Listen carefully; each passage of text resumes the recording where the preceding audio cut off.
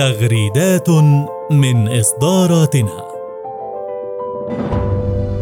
إن الهجرة من المجتمعات ذات الفائض السكاني إلى مجتمعات العجز السكاني تكون بمثابة قبلة الحياة بالنسبة لهذه المجتمعات، على الرغم من الآثار الاجتماعية والثقافية المحتملة والتي تمثل هاجساً بالنسبة لمجتمعات العجز الديموغرافي لارتباطها بالمزيج الثقافي للمجتمع والخوف من تأثير الثقافات القادمة مع المجتمعات المهاجرة.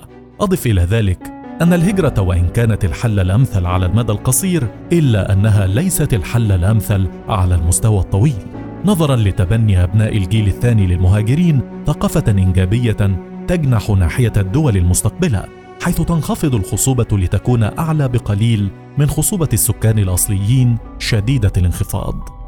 كتبها الدكتور أيمن زهري في إصدارة آفاق اجتماعية في عددها الخامس.